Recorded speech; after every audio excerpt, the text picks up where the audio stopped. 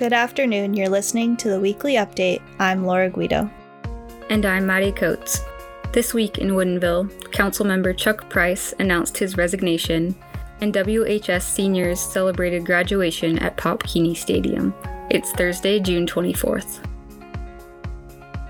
The Weekly Update podcast is proudly sponsored by Butler & Butler at Compass, your top Woodinville real estate team for over 35 years. Neighbors and friends with a commitment to our community and a family tradition of real estate excellence. Two candidates are seeking the City Council seat that will be vacated by Councilmember Susan Boundy Sanders.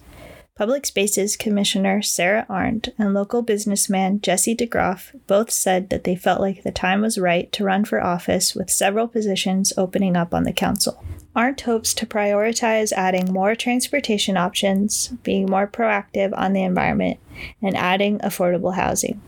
DeGroff also said he wants to create more affordable housing as well as help manage growth planning while protecting open spaces and support small businesses.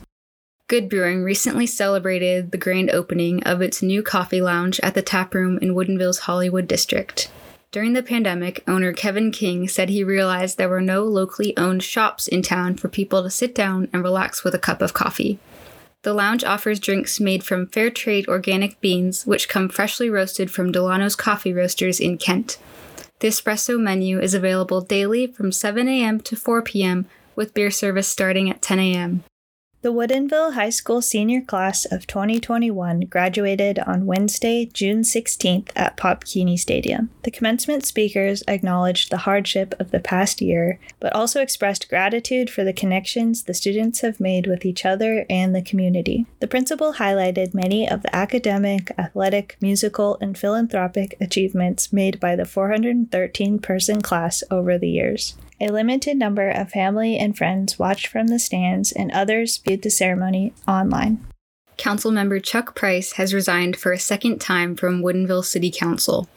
He first joined the council in 2001 and later resigned in 2011 due to a new job.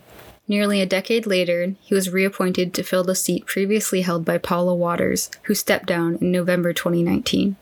According to Mayor Gary Harris, Price is resigning this time due to some family health issues and the need to be closer to home. Council unanimously agreed to select an appointee in July from the two candidates who are running for Price's seat in this year's general election. Two doctors from Evergreen Health in Kirkland shared updated data and trends on COVID-19 with members of the Woodinville Chamber of Commerce on Thursday, June 17th. Dr. Ettore Palazzo said Washington State is now seeing a steady decrease in cases from the fourth wave of COVID-19 hospitalizations.